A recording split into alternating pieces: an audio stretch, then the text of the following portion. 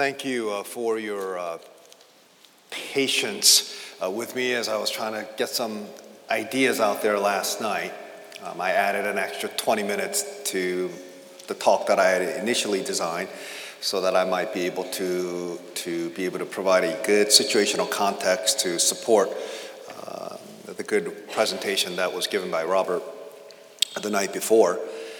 And it's been a great delight for me to be here. They worked me today, okay? I thought people in Boston worked hard, and I was like, man, they're working me.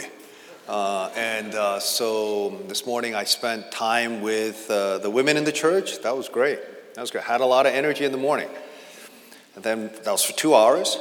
And then after that, I spent lunchtime with the pastors and some ruling elders and people and some of the men in the pastor's college. And then that was great too. And then after that, I spent time with the faculty at the Trinity School right here. That was for another couple of hours. And then they brought me back to the hotel and thought I'd be able to get a little break. And then I had a former staff member of mine who's planning a Redeemer campus in Manhattan. And so I spent 2 hours talking with him, and then went to dinner and had a wonderful time. Robert and his wife hosted me and had a great meal, and it's been all great. We're getting to know some wonderful people, but kind of talked out. And then after this, I guess I'm supposed to spend some time with college students. Who signed up for this? I talked to my assistant. He did not make it clear to me. Tonight's talk is a talk that you might have heard given in any of the learning labs through Redeemer City to City. The material can be made available through many different avenues. It's the one that covers missional living. What does it mean to be a missional Christian? What does it mean to be a missional church? And I think that this is important for us to consider. Now, there are a few clarifications that I wanted to provide from yesterday. I understand when I talk about the city, I'm talking primarily about Center City, but sometimes I use the term to mean, many urbanists understand city to be somewhat synonymous with the culture of ideas. Right? So Lexington is not a northeastern city where there is a highly populated, dense region in the center part of the city where there's a lot of commerce and people who live in close proximity. Right? So I understand that, but nevertheless, there are all sorts of cultural ideas that are emerging from Lexington. Right? So people who want to receive treatment and they need to go to the oncology department, they're going to go somewhere that's a medical center that's affiliated with the university, right? That's just the way it works. The vision that I threw out there, I don't know where Robert is, but the vision I threw out there, I told him, I said, Tate's Creek Presbyterian Church, TCPC. Could this church possibly be that regional hub for Lexington, the way the university is for the city? That's a pretty big vision to have. I understand that's my thought, and I'm just saying that I think that this church has the capacity, I believe. You'd have to make some strategic adjustments. So ruling elders, we'll talk later, but I think some adjustments can be made, but this is the way you need to be thinking if you want to shape the culture with a gospel and biblical worldview for the cause of the kingdom of God in Christ. And in order for that to happen, you need to be Christians. You need to be a gospel community of God's grace that is willing to live contextually in missional living. And these are some of the things that we're going to consider.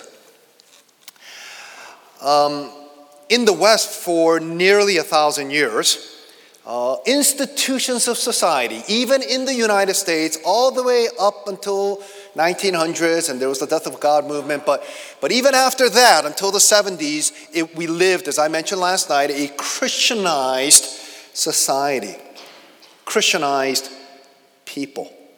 And of course, there are advantages to living in a context such as that, because you have a common language for public moral discourse. So in the public square, you're able to communicate and to articulate and find a point of reference because people all agree with you on basic definitions about the existence of God, the historical reality of Jesus Christ, the historical resurrection, about the forgiveness of sins and the reality of hell, and having a biblical sexual ethic. Even though people might not necessarily agree or commit to those realities, at least there is a common point of reference. So that is an advantage that you have. But we don't live in a world like that anymore. You don't even live in a world like that here in Lexington. There are certain few Christendom pockets where you still have that as a reality, but overall, in our country, we are a secular country. And all the cities in our union are secular.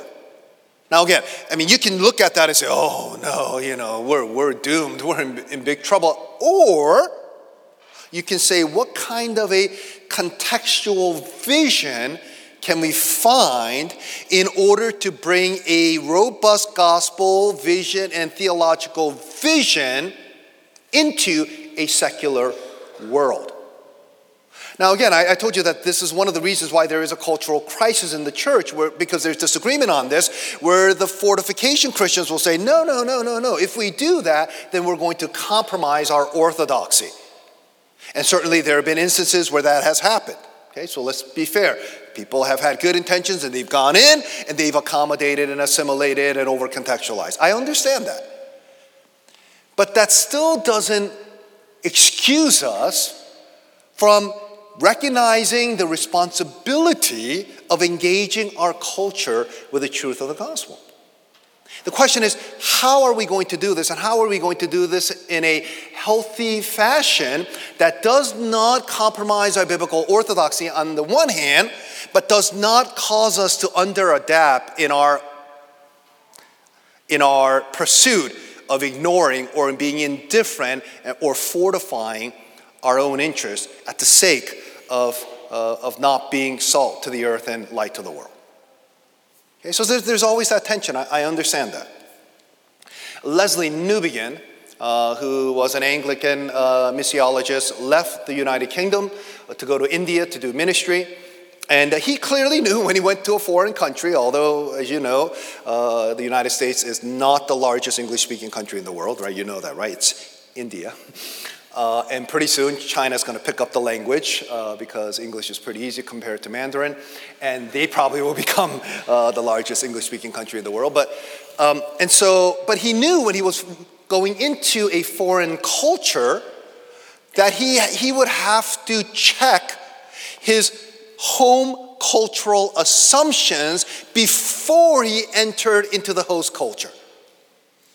That's something if you're thinking about doing doctoral work overseas and you go to a university, let's say Tübingen or Munich or Basel in Germany, you clearly know that you're going to go in there, you're going to have to adjust, you're going to have to learn the language, and you're going to have to learn the customs, you're going to have to do things the German way, which will be very precise. You know, you need to realize that you need to adjust. You can't just kind of do it on the fly, Yankee ingenuity. You know, the Germans will choke you out on that kind of stuff, right? And so that's why they make the ultimate machine, you know, and that's the difference between that and Chevrolet. But the point is that when you enter into a foreign host culture, you bring the assumptions of your home cultural baggage and background, and you understand that you need to adjust. So Lesslie Newbigin obviously realized that was what the case was. Although we as vacationers, when we go on holiday, being the typical loud, obnoxious American, we go into European countries where we go to the village side and most of them speak English, right? I mean, the only culture that's monolingual is America. Everywhere else they're trilingual or bilingual, right? But we're the only monolingual country. But the point is that we go in there and what do? We just kind of force our kind of the way we do things into the host culture. I remember I did that. I mean, I thought, I'm going to go to Scotland. We speak the same language. And I went there, and my Scottish friends told me, "Oh, you don't speak the King's language the way we speak the King's language." And they made it very, very clear to me that. And at that moment, I realized, wow, even though we share a common bond in terms of having the recognition of our lingua franca, that I came from a different culture. And so we need to make that adjustment. And so we know that. It's obvious. However, when Leslie Newbigin, after many decades of serving the people in India, came back to the United Kingdom, he realized during the short period while he was gone that his own country had made a major cultural shift. That he had come back to a post-modern, post-Christian culture. It was no longer a Christianized nation. You know that there are more Muslims who attend mosques in the UK than there are Christians. You know that, right? Even though Anglicanism is the official religion in England and Scottish Presbyterianism in Scotland. And so he realized that there was a major cultural shift. And so what he came to realize was, even though I came back to my own home culture, that this new home culture, which is now my post-Christian host culture, is different than what I had known prior to my departure. And so the adjustments that he needed to make when he entered into a foreign nation such as India was the same adjustment that he needed to make when he came back into his own country, which had changed over a few decades. So for us as Christians, as we consider this major cultural shift, we cannot simply be a church that engages our culture primarily on the level of evangelism. Don't mishear me. Evangelism is important and necessary. But we tend to think that, the only way that Christians can engage culture is through evangelism. But that kind of a church will not engage in cultural renewal. Because remember I told you, if we have an overly reductionistic view of the gospel and we're only concerned about the issues of evangelism, conversion, and all that, and we need to be, I'm not saying we ought to minimize that, but if that's all we're concerned about, then we're not going to be concerned about incarnational ministry and helping those people who are marginalized. We're not going to be concerned about cultural renewal because we don't recognize the already not yet tension of the resurrection that has occurred in the person of Jesus Christ and how everything will be made new perfectly at the very end when the new Jerusalem descends and we have the new heavens and the new earth. So we need churches that are, and again, I'll use this word, and some people don't like the word, but I'll use it. We need missional churches. We need missiological churches. We need churches that are not just thinking about evangelism programs, and for most of us, we're like, you know what, I'm not going to share the gospel, and it's what you call evangelism cop-out. Like evangelism, like gift justification. It's like, I don't have the gift of evangelism. But that pastor over there or that deacon, they have the gift of evangelism, and so let them do all of it. Hey, I'll support it. I'll give a little to that, but that's not what I'm being called to do. However, the problem is that we're all called to evangelize and to preach the gospel and to share the gospel. It's like when people say, it's like I don't have the gift of generosity. I have the gift of spending, but not the gift of sharing. So that person over there is radically generous and let that person exit. No, it doesn't work that way. All of us as Christians, we need to give generously. Now, I'm speaking as a local pastor. Your pastor did not tell me to say this, but I'll just say it on the side here. Okay? It's a church about 1,000, 1,200 people. The budget's too small. Budget's way too small. Our church is slightly smaller than this. And I'm not bragging about my church, but our church budget is larger. And we're in the city of Boston. So all I'm trying to say is, I think that you all need to consider, if you understand the generosity of what Christ has done, 2 Corinthians 8 and 9, he who was rich became poor. So those of you, so that the poor might become rich in him, I think that needs to stretch the capacity within our hearts to know how to be able to steward our financial resources well. You see how there was like complete silence when I started to talk about money? Yeah, that's the work of the Holy Spirit. So here are some of the things that we need to consider. Okay? The elements of what it means to be a missional, culturally engaging disciple and gospel community of grace. First is we need to discourse in the vernacular. I remember when Tim Keller first talked about this, discourse in the vernacular. And we're like, Tim, could you please discourse in the vernacular about discoursing in the vernacular? It just means that we need to speak and understand the receptor's language. That we need to understand their context. Let's be very careful here. I did not say de-biblicize our language. If only pastors and preachers and Christians would use biblical language in their prayers and in their understanding of the world and when they preach, wouldn't that be great? I'm talking about stylized, evangelical, pious jargon and tribal language. Could we please get rid of that? It's unnecessary.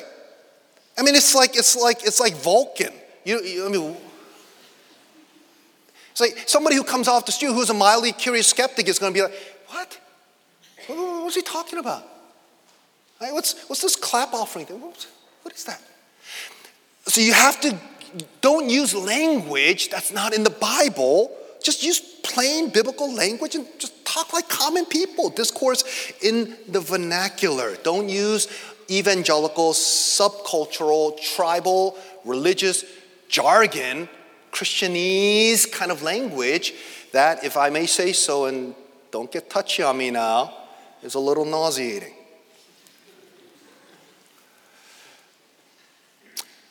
I remember listening to a commentary about how Christianity engages culture. I remember hearing this many, many years ago, and it's helpful, and I'll use it here.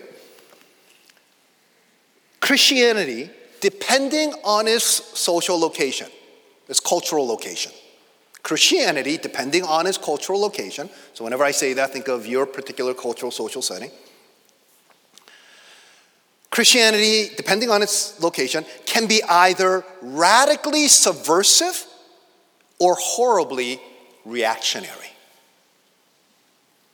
So that is, if you are in a cultural setting that has a strong authoritative, totalizing discourse or institution or governmental system, then Christianity in that social setting is going to seem radically subversive or liberal and progressive.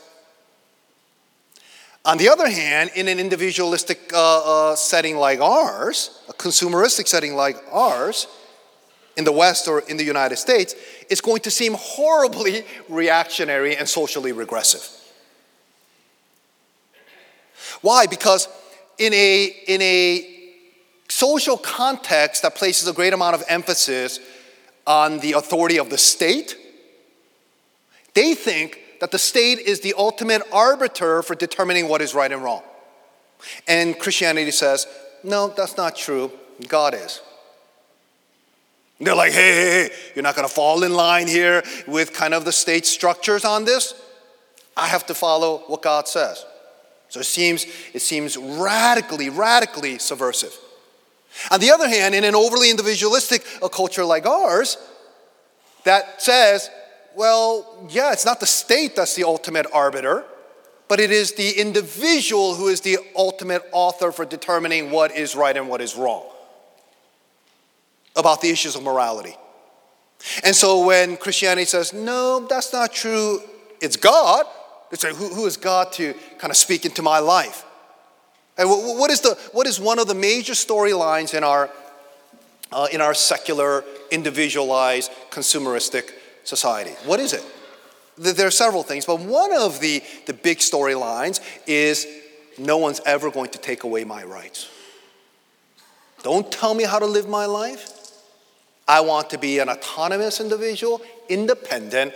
I don't even want God.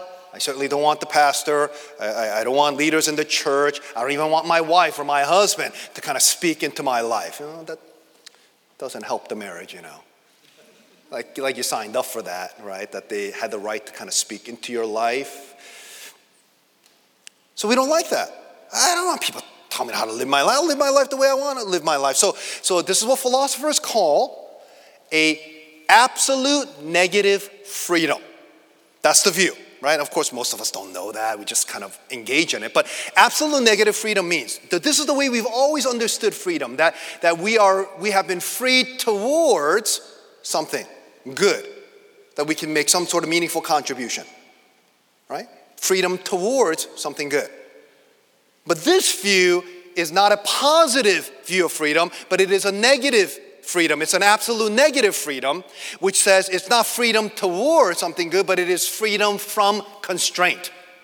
I don't want any constraints.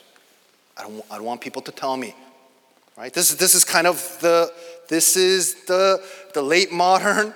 This is the storyline of our culture, except in the case of the harm principle, that is, that, if exercising my freedom is going to cause some sort of harm for someone else, then I'm willing to relent and kind of allow that to happen because, I'm a gracious person and I want that to happen. But the problem is that you have a value-laden filter to determine what is harmful. Who determines that? Who determines what's harmful? I thought you didn't have a moral system. I thought you didn't believe in some sort of moral good that will tell you what is good and what is wrong. You see, that kind of view becomes self-negating philosophically because it's very hard to support that when you all of a sudden want to invoke the harm principle. It's like, who knows what is harmful? Right? I thought you, by the way, why are you telling me that what I'm doing is harmful? Who are you to tell me? Are you trying to restrict my freedom to tell you what I think is harmful and what is not? You see how this is self-negating? It's self-contradictory. It defies the law of non-contradiction. You can draw the Venn diagrams. It just doesn't cohere. It's not logical. And so what this means is, depending on your social location, that Christianity or the church or the gospel will always seem right to those people who are left, that's on the ideological spectrum, or they will always seem left to those people who are on the right. To those people who are on the right, who are a little rigid, who are a little bit authoritarian, we're like a bunch of loose people who just like let anything go, and there are no boundaries, and it's just like free spirits. Oh no, we gotta contain these crazy people. But to those people who are on the left, it's like, Christianity seems they're a little too to the right. It's like, these people seem to be very, very legalistic and rigid and self-righteous. So depending on your social location, Christianity is going to seem extremely radically subversive on the one hand or horribly reactionary. Are you following? Maybe except for the negative, absolute negatives. So that's why the Bible is radical.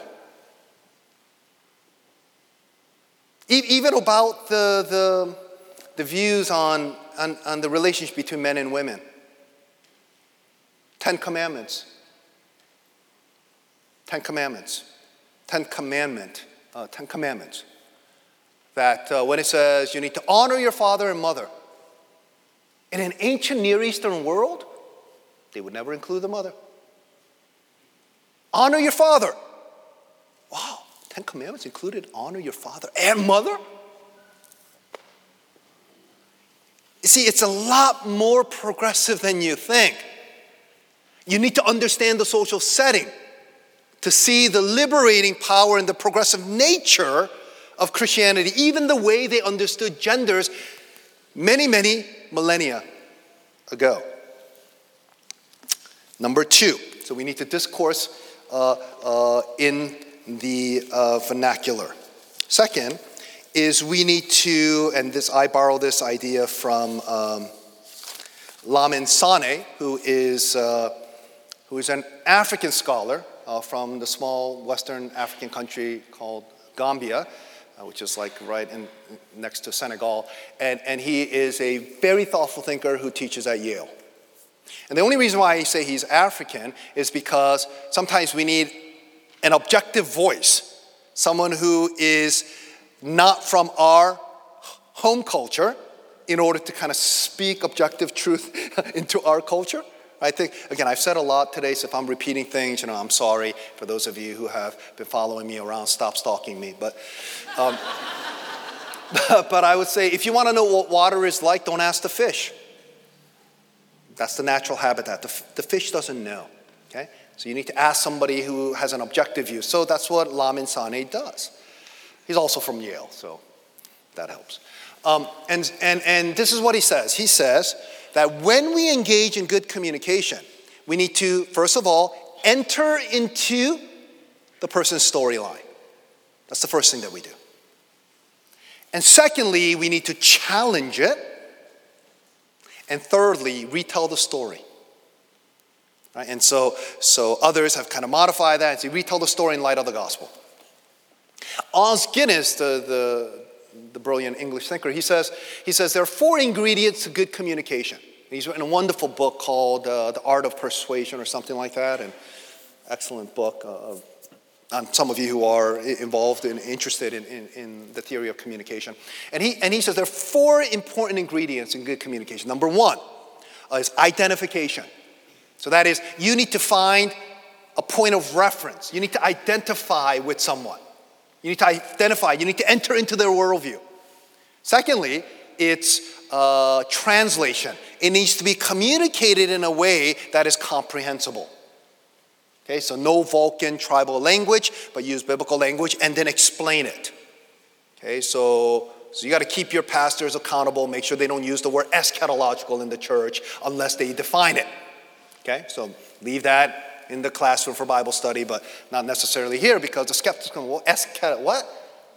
What is it? Eschata what? And so you need to define these things, right? Discourse in the vernacular.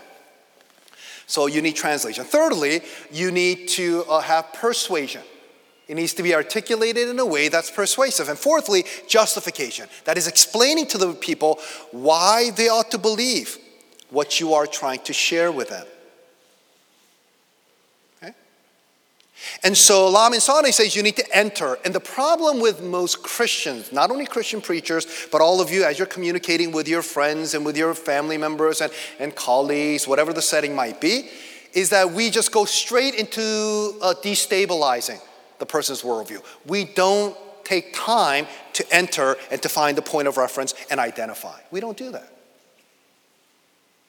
So what we tend to do is, let me just kind of pick on preachers, but this is what we do also. Preacher will go up there and say, Friedrich Nietzsche, or they'll say something about him, and he might not have even ever have read the primary source, but say something like, "In thus spake Zarathustra," this is kind of what he says about the metamorphosis of this and this and this and that, and he just will kind of challenge and break it down without ever trying to find a point of reference, especially with Nietzsche. If we had more philosophers like Nietzsche, because Nietzsche was an extremely consistent, committed nihilist, which means that he was consistent to his logic, unlike kind of postmodern philosophers that are so weak logically. And so what you need to do is, if you're going to reference someone, you say, what Nietzsche said about this is extremely helpful. But here's the problem with that view. You need to find a point of reference, and then destabilize the point respectfully, and then challenge it and communicate that in light of the gospel. We need to understand people's social context to be able to appreciate that. So let me give you another example of what this looks like. So when I was living in Scotland, my eldest daughter, who was around 6 years old, was in pre-form 1 or 2, I forgot what that is, kind of in between grade before kindergarten and in the first grade.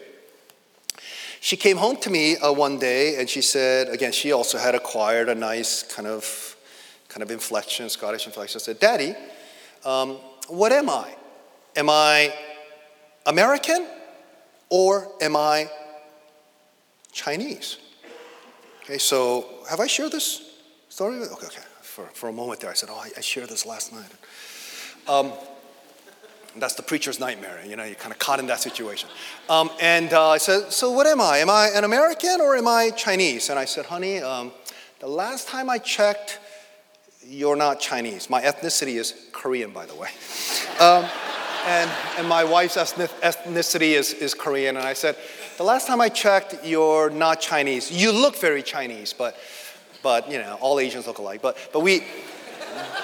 But we are, your nationality is American. So don't go to a kind of an immigrant or some ethnic person and ask them, what's your nationality? What's your nationality?" Especially if they've been naturalized. We're American. Okay, so what you're really trying to ask is what's your ethnicity. So anyways, I have to correct people all the time on that. So your nationality is American, but your ethnicity is, yes, you're Asian or you're Korean. And she was like, "Okay, no big deal." And she thought that was a completely adequate answer. It was her friend by the name of Angus. If you have a name like Angus, you shouldn't be asking tough questions like that. Okay? And this was a nice little English boy with a Scottish name, go figure. And so I decided to have kind of an existential conversation with her. She wasn't interested. I said, stay here, listen. And I said, for me, I had a completely different experience. I'm old enough to have grown up in an all-white neighborhood where I experienced discrimination and prejudice. And but I don't have an angry yellow man chip on my shoulder, so it's okay. And so I told her, for me, I struggled with my identity formation all my life. I said, what am I? Am I an American, Westerner, individualistic? Or am I Asian, Eastern, communal? Which am I? And I wrestled with this over and over again until I got into college and had one of the most brilliant instructors in my life, up to that point, and probably one of the top 3 in my life, my pedagogical mentor, Peter Berger. Some of you who know about sociology and pedagogy, he's a brilliant thinker, probably the premier scholar in the sociology of religion. But anyways, Peter Berger, Austrian, in classrooms smoking his cigarette and violating all sorts of school policies, and speaking with his thick German accent. And he would talk to us about the difference between modern and traditional cultures. And he said, for traditional cultures, they're all about understanding what it means to receive honor. So it's a shame-based culture. That's the opposite of honor. And they are very concerned about receiving communal approval and communal responsibility. That's what traditional cultures are. On the other hand, modern cultures are more about obtaining dignity through self-identification and personal achievement. And because we live in a modern secular world, we're more concerned about dignity, and the opposite of dignity will be guilt, the opposite of shame, honor will be shame. That honor can only be received, but dignity is something that can be obtained. So for consumeristic, individualistic, secular people, modern people, that we are doing everything within our power to obtain dignity, because deep inside we know we're empty. We're trying to stuff our hearts, stuff our lives with dignity. We want to know that we matter. that we're significant, that we're consequential, not inconsequential. We want to know that we have value to our existence. So as I was thinking about my identity, I said, and of course, ultimately, this was something that I found. It was a summary of what he had written in his book, The Homeless Mind. And I said, now I understand why it's been such a challenge for me to understand my own identity formation. Because for me, it was a bicultural struggle. I always wanted to receive honor and communal approval. For many of us as Asians, we never heard growing up from our parents, "I love you, son." Never heard it. Did my parents love me? Of course they did. It would have been nice to hear it, though, once in a while. "Proud of you, son." Never heard it. Different culture. And so I'm always trying to prove to my parents, "Hey, I'm good enough, and try to receive honor."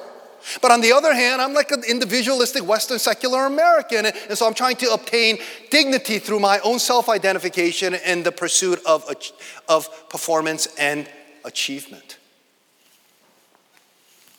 So when you are speaking into a setting or into a person's life, the point I'm trying to make is you need to know their story. If you don't, then you're just going to come in and assume what you assume about that person's narrative, and it might not be true. Might not be true.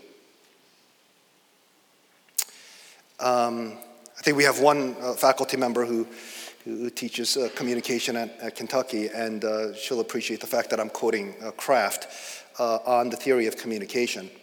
But there are 4 different ways that we can understand 4 possibilities for good communication.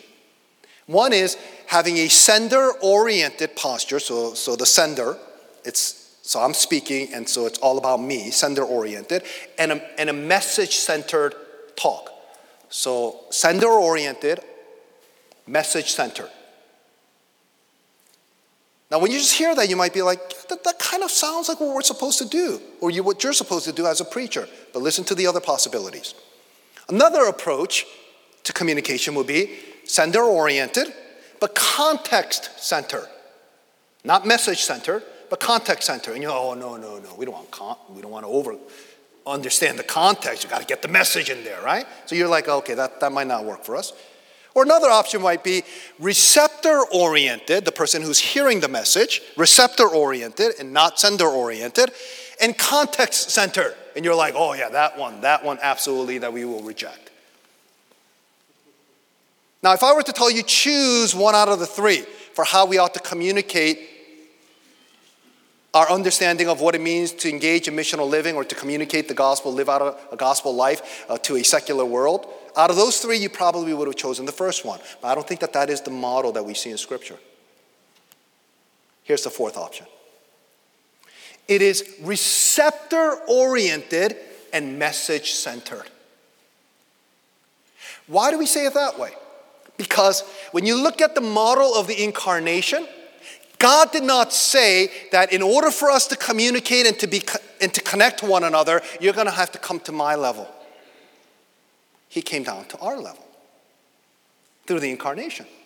He was in the form of God, but he did not consider his equality with God something to be held on to tightly, but emptied himself and became nothing and gave himself up in obedience, even to the obedience, humbled himself in obedience to the point of death. So he was absolutely receptor-oriented. However, it was still message-centered. It was still about himself.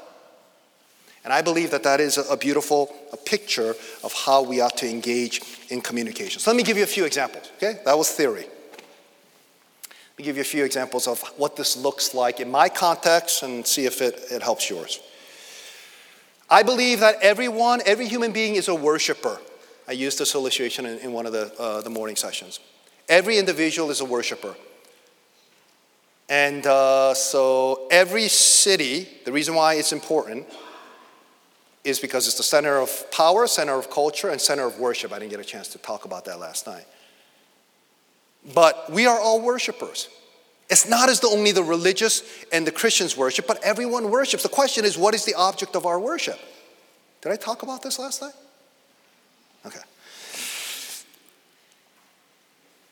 And so I usually give the illustration of Leonard Bernstein, the great classical composer and pianist, who passed away a couple of years ago.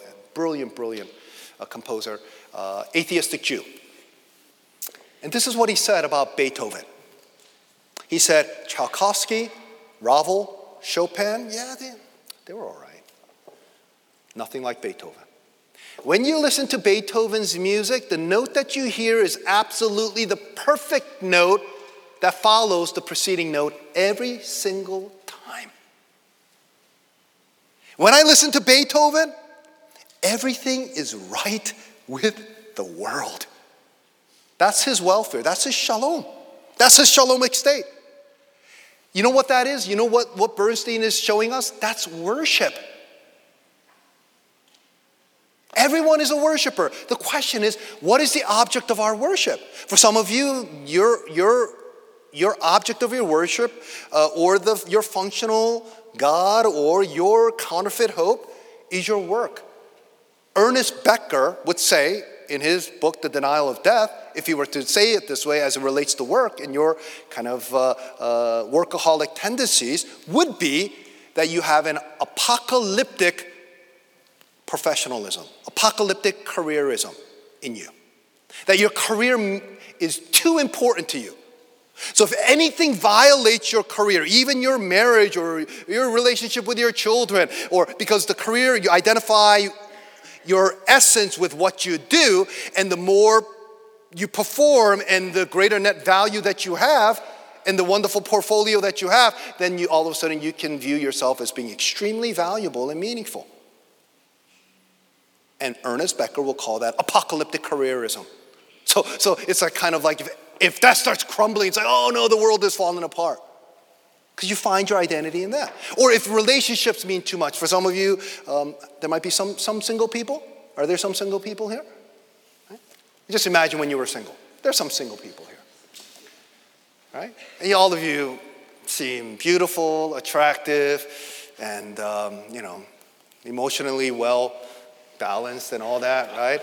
But now that I'm 50, my vision has been weakened over the years. I can't see you very well, but let's just assume that that's the case. That for some of you, you define your value by what kind of relationship you're in. So if you're single for too long, you're like, hey, what's wrong with me? Why aren't any guys interested in me? Or why am I not in a dating relationship? My Aunt Sally keeps coming to me and says, it's okay. So what's okay? Oh, it's okay. You're 29, but somebody will come along. It's okay, Aunt Sally. I'm perfectly happy being single. Oh, yeah, sure you are. I know. It's okay.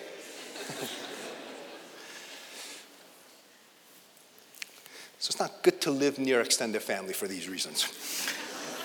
There are other reasons too, but. So everyone's a worshiper. Did you also know that everyone is an evangelist? Everyone proselytizes. Whenever I hear a skeptic coming saying, what I hate about Christianity is that you proselytize. You're in everyone's face. You got to tell everyone this is the only way. You got to believe in Jesus and all that.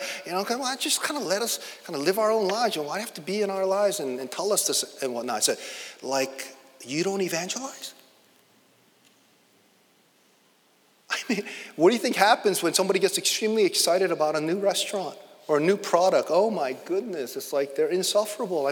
They'll say, you got to get this program. PX90, oh man, look at me. Right? So you're the before picture, I'm the after. I did it for 90 days, I'm ripped.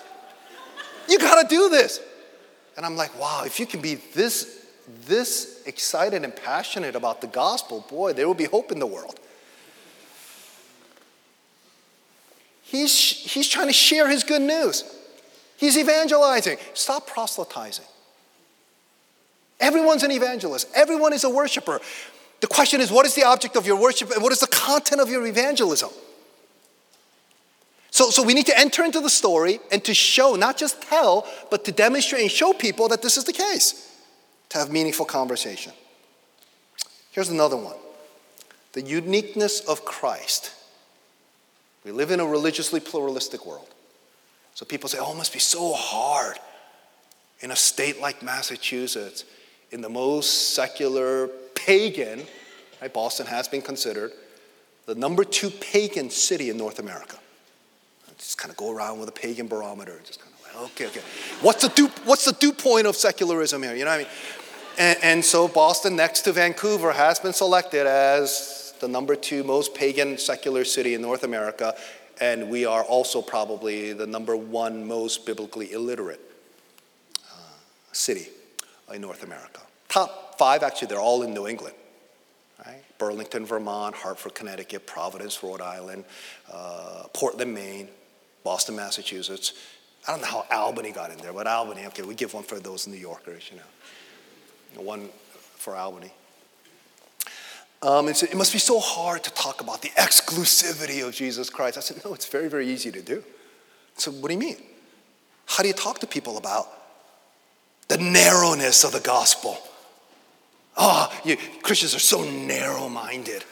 Saying that there's only one option. I like the multiplicity of options, and I like to choose. Although, according to Barry Schwartz, humanities professor at Bryn Mawr, in his book Paradox of Choice, it says that we get paralyzed by the multiplicity of options. Anyways, that's a different point. But so I say it like this: 30 to 35% of our folks are in healthcare, in medicine, or postdoc, fellowship, pharmaceutical scientists, right? Nerdy, geeky people. And so I tell them, hey, you were a biology or organic chemistry major. You declared yourself pre-med.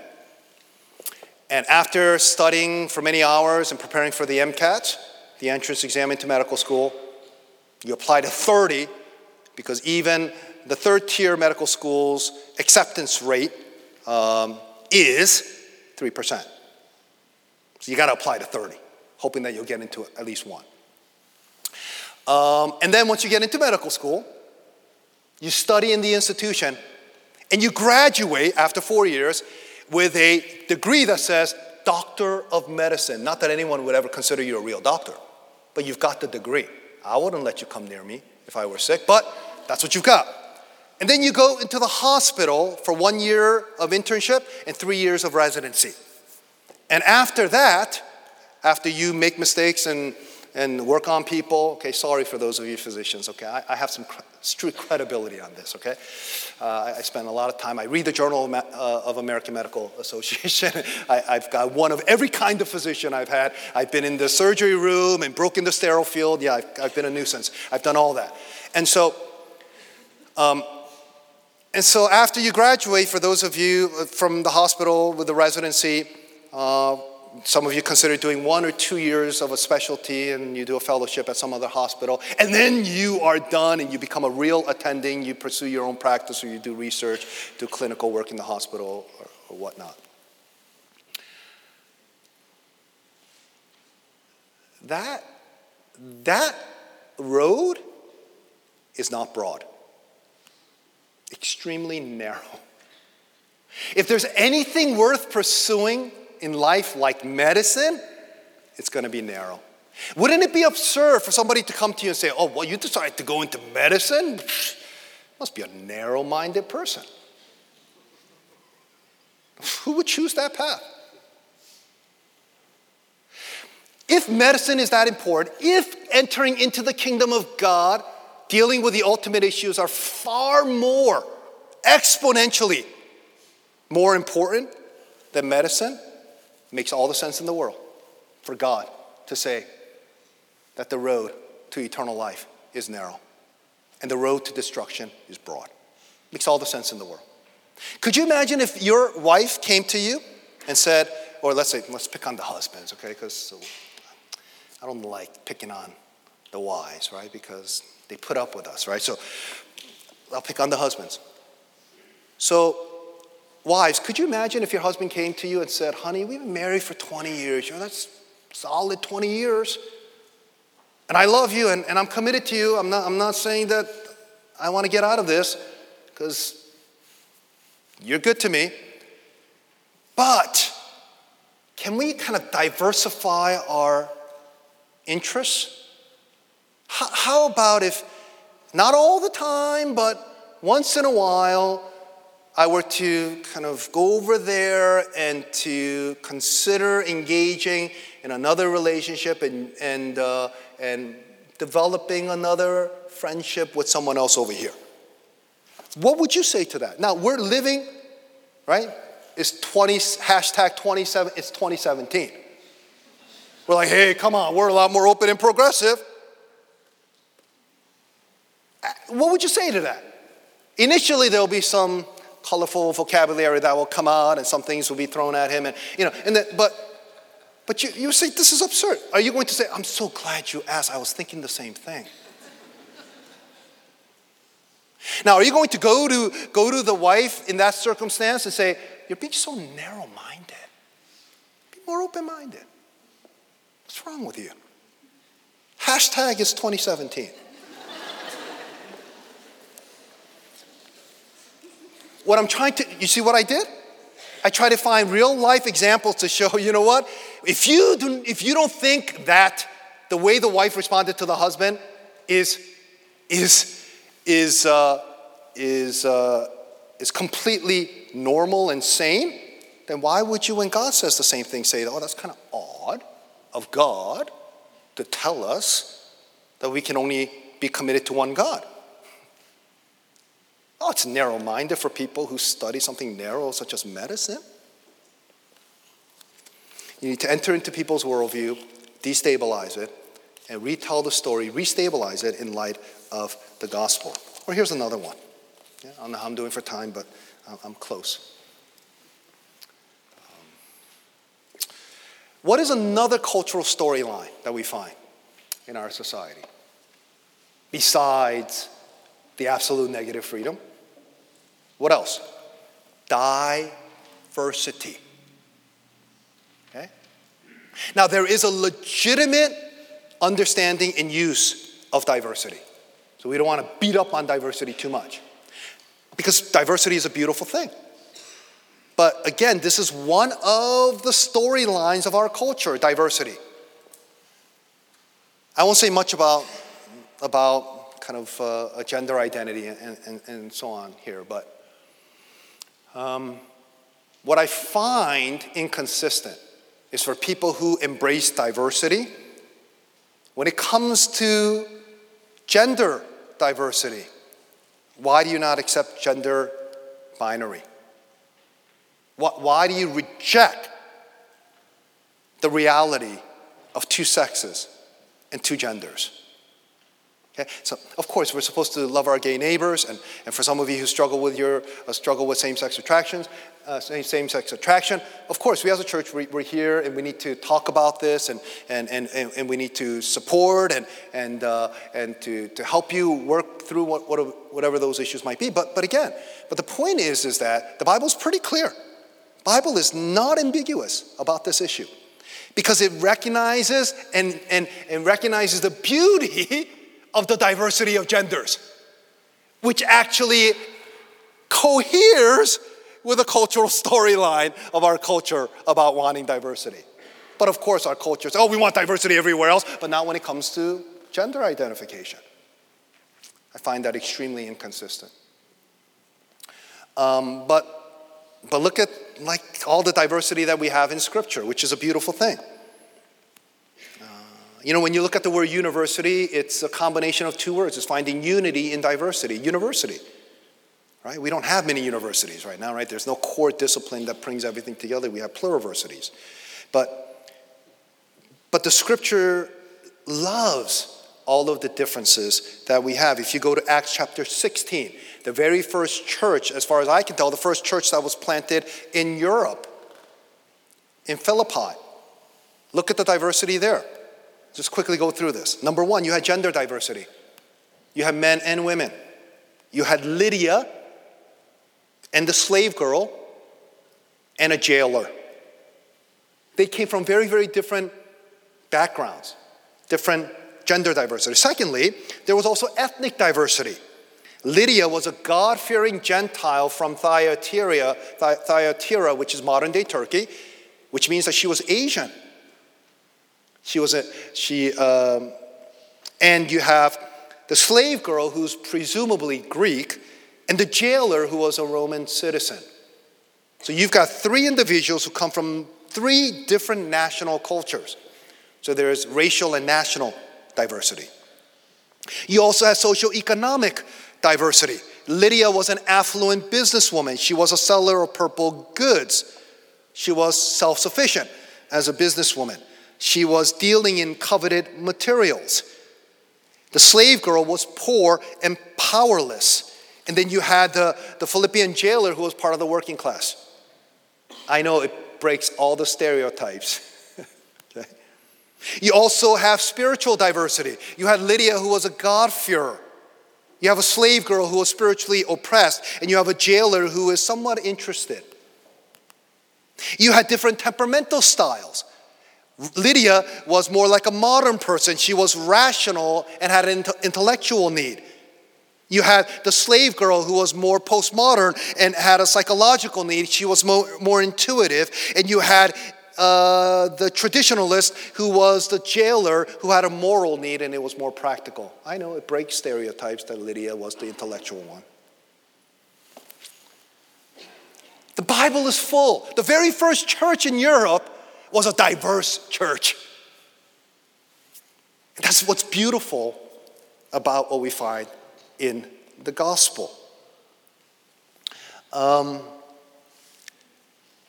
head of the Jewish household would use the same prayer every morning. It was a terrible prayer, but the prayer went like this. I give thanks to you, God, that you have not made me a Gentile, a woman, or a slave. Because these were marginalized people in the Jewish world. But what do you have in the Philippian church? A Gentile, a woman, and a slave. Paul wrote in Galatians 3:28, there is neither Jew nor Greek, slave nor free, male nor female, for you are one in Christ Jesus. And quickly, and I'm just going to brush on this because I believe somebody is presenting this tomorrow. Thirdly, to be a missional Christian and a missional counter-cultural community of God's grace, you need to theologically train lay people for public life and vocation. Okay? So that is, we can't just simply catechize and disciple our people about the issues of piety. Although, again, that's important. I'm not saying let's stop the Bible studies and the prayer meetings and the praise nights and the corporate worship. No, absolutely, that's essential. But I'm saying, in addition to that, we also need to theologically train lay people for public life and vocation, recognizing cultural practices within the context of common grace. And lastly, and this is my last point, and I want to give a couple of biblical illustrations, is to create Christian community of God's grace, which is counter-cultural and counter-intuitive. That we need to be a community of God's grace. When was the last time you heard a song about grace? I think I mentioned this in the women's group today. There aren't many songs about grace, like saying, oh God, I was in this relationship and I appreciated your unmerited favor. People talk about love and they sing about love, but they don't think about or understand grace. Because love, and there's a difference between love and grace. And here's a definition I borrow and it's been helpful. Love is doing something good to someone who has a need. So I'm sure many of us have been loving this week, whether to our spouses or to our children or to somebody. You were able to be loving to somebody who had a particular need. Grace, on the other hand, is doing good to someone who deserves the opposite. So they deserve like punishment, they deserve discipline, they deserve judgment, they deserve criticism, they deserve all of that. But rather than giving them what they deserve, you're willing to be gracious. I'm not sure if many of us have engaged in gracious activity this week. Loving, yes, but gracious, not sure. We're called to be a Christian community of God's grace, which is countercultural and counterintuitive. This is what we're called to be. Again, it's grace to the weak, not power to the strong. It is recognizing that God is willing to use weak people, and therefore, if we recognize that we're willing to move out from that and not boasting in ourselves, but being able to be gracious to other people. So this will be my final illustration. In the book of Judges, in Judges 6, 7, and 8, there's one judge by the name of Gideon. There's only one other judge who receives more biblical texts attributed to him than Gideon. That's Samson. And I want you to know that judges were like kings. This was a proleptic foreshadowing of the monarchy about the kings. And so you need to understand that the book of Judges, the very last verse in 21-24, says something like, there were no kings in Israel, and they did whatever was right in their own eyes. The end. What a downer of a story. The story ends like that. There are no kings. They did whatever they want. The end. So when you read a story like that, the natural question that you're supposed to ask is there a sequel? Right, like Sherlock? It's like, you can't just bring in the brother. And for Mary to die, sorry, spoiler. There has to be some sort of continuation, right? And so the whole point is that, yes, there will be a perfect judge who's going to come. There will be a perfect king. That's the point. That's why, again, you can't just preach from the book of Judges without making a connection to Jesus. Pretty obvious. The book itself ends that way. It's begging for the answer. Is there a perfect judge who's going to come and we don't have to go through this cycle over and over again? Somebody will break the cycle? Yeah, there is. But look at the story of Gideon. It's not what you think. Again, we can't read the story of Gideon moralistically. If you do, then it's going to be that kind of funny story of Gideon and his fleece and how he went out there with 300 valiant soldiers and all that. No, it has nothing to do with that. They were a bunch of cowards. Gideon was a frail, weak, afraid, fearful person. Oh, I come from the weakest tribe. Oh, what's going on? Look at all the Midianites are doing all of this. What are you going to do? They're oppressing us, deliver us. So God actually responds. So be careful what you ask, right? Because if God responds and then he says, okay, I'm responding, do this, and then don't be like, I don't want to do it. Well, you asked. So God's responding. And so God says, yeah, you're the solitary champion. What? Yep, you're going to be the one who's going to deliver the Israelites. And he's like, do you not know there are 135,000 Midianite soldiers? So he gets all scared, and he tells him to get rid of all the idols in his father's home. And of course, he does it at nighttime because he's a valiant, courageous individual. He didn't want to get caught and get beat up. So he does that at nighttime, and then he disappears. And then he says, well, can you do something for me? Let me put out a fleece and at night, and if the fleece gets wet and the ground is dry, and then I'll know that you're going to be with me and there'll be victory and all that. And he does that, and then what happens? There's moisture, dew on top of that, and he squeezes it out. And so you would think, right? He was testing God, right? That's not, again, so Gideon's fleece is a negative example. Don't be like, oh, I need to kind of put out a fleece here, for the Lord to respond. No, not that that's the point of the story, but it's not even a positive example. You're not supposed to be doing that. And then after that happens, you would think, oh, that's sufficient. God kind of showed a sign. He said, can you do it the other way? So God does it the other way. So he says, gather all the men, all the ones who can go out there and fight for Israel. 32,000 men. And God says, you have too many soldiers.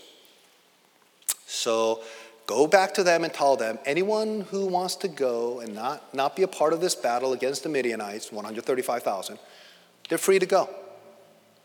I'm not going to judge them, just they can go.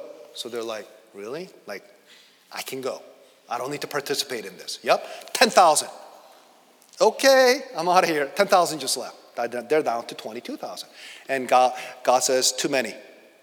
And I might be getting the numbers wrong here, but whatever. It came down to 10,000. He said, I want you to take the 10,000 men, go out and do some training with them out in the wilderness, and go to, at the end of the day, go to a brook, a river, and the ones who kind of lap the water like this, they're the ones that you're supposed to go into battle with the Midianites. But the other ones who just kind of get down, and they're the ones just kind of drink the water that way, they're not the ones that'll go with you.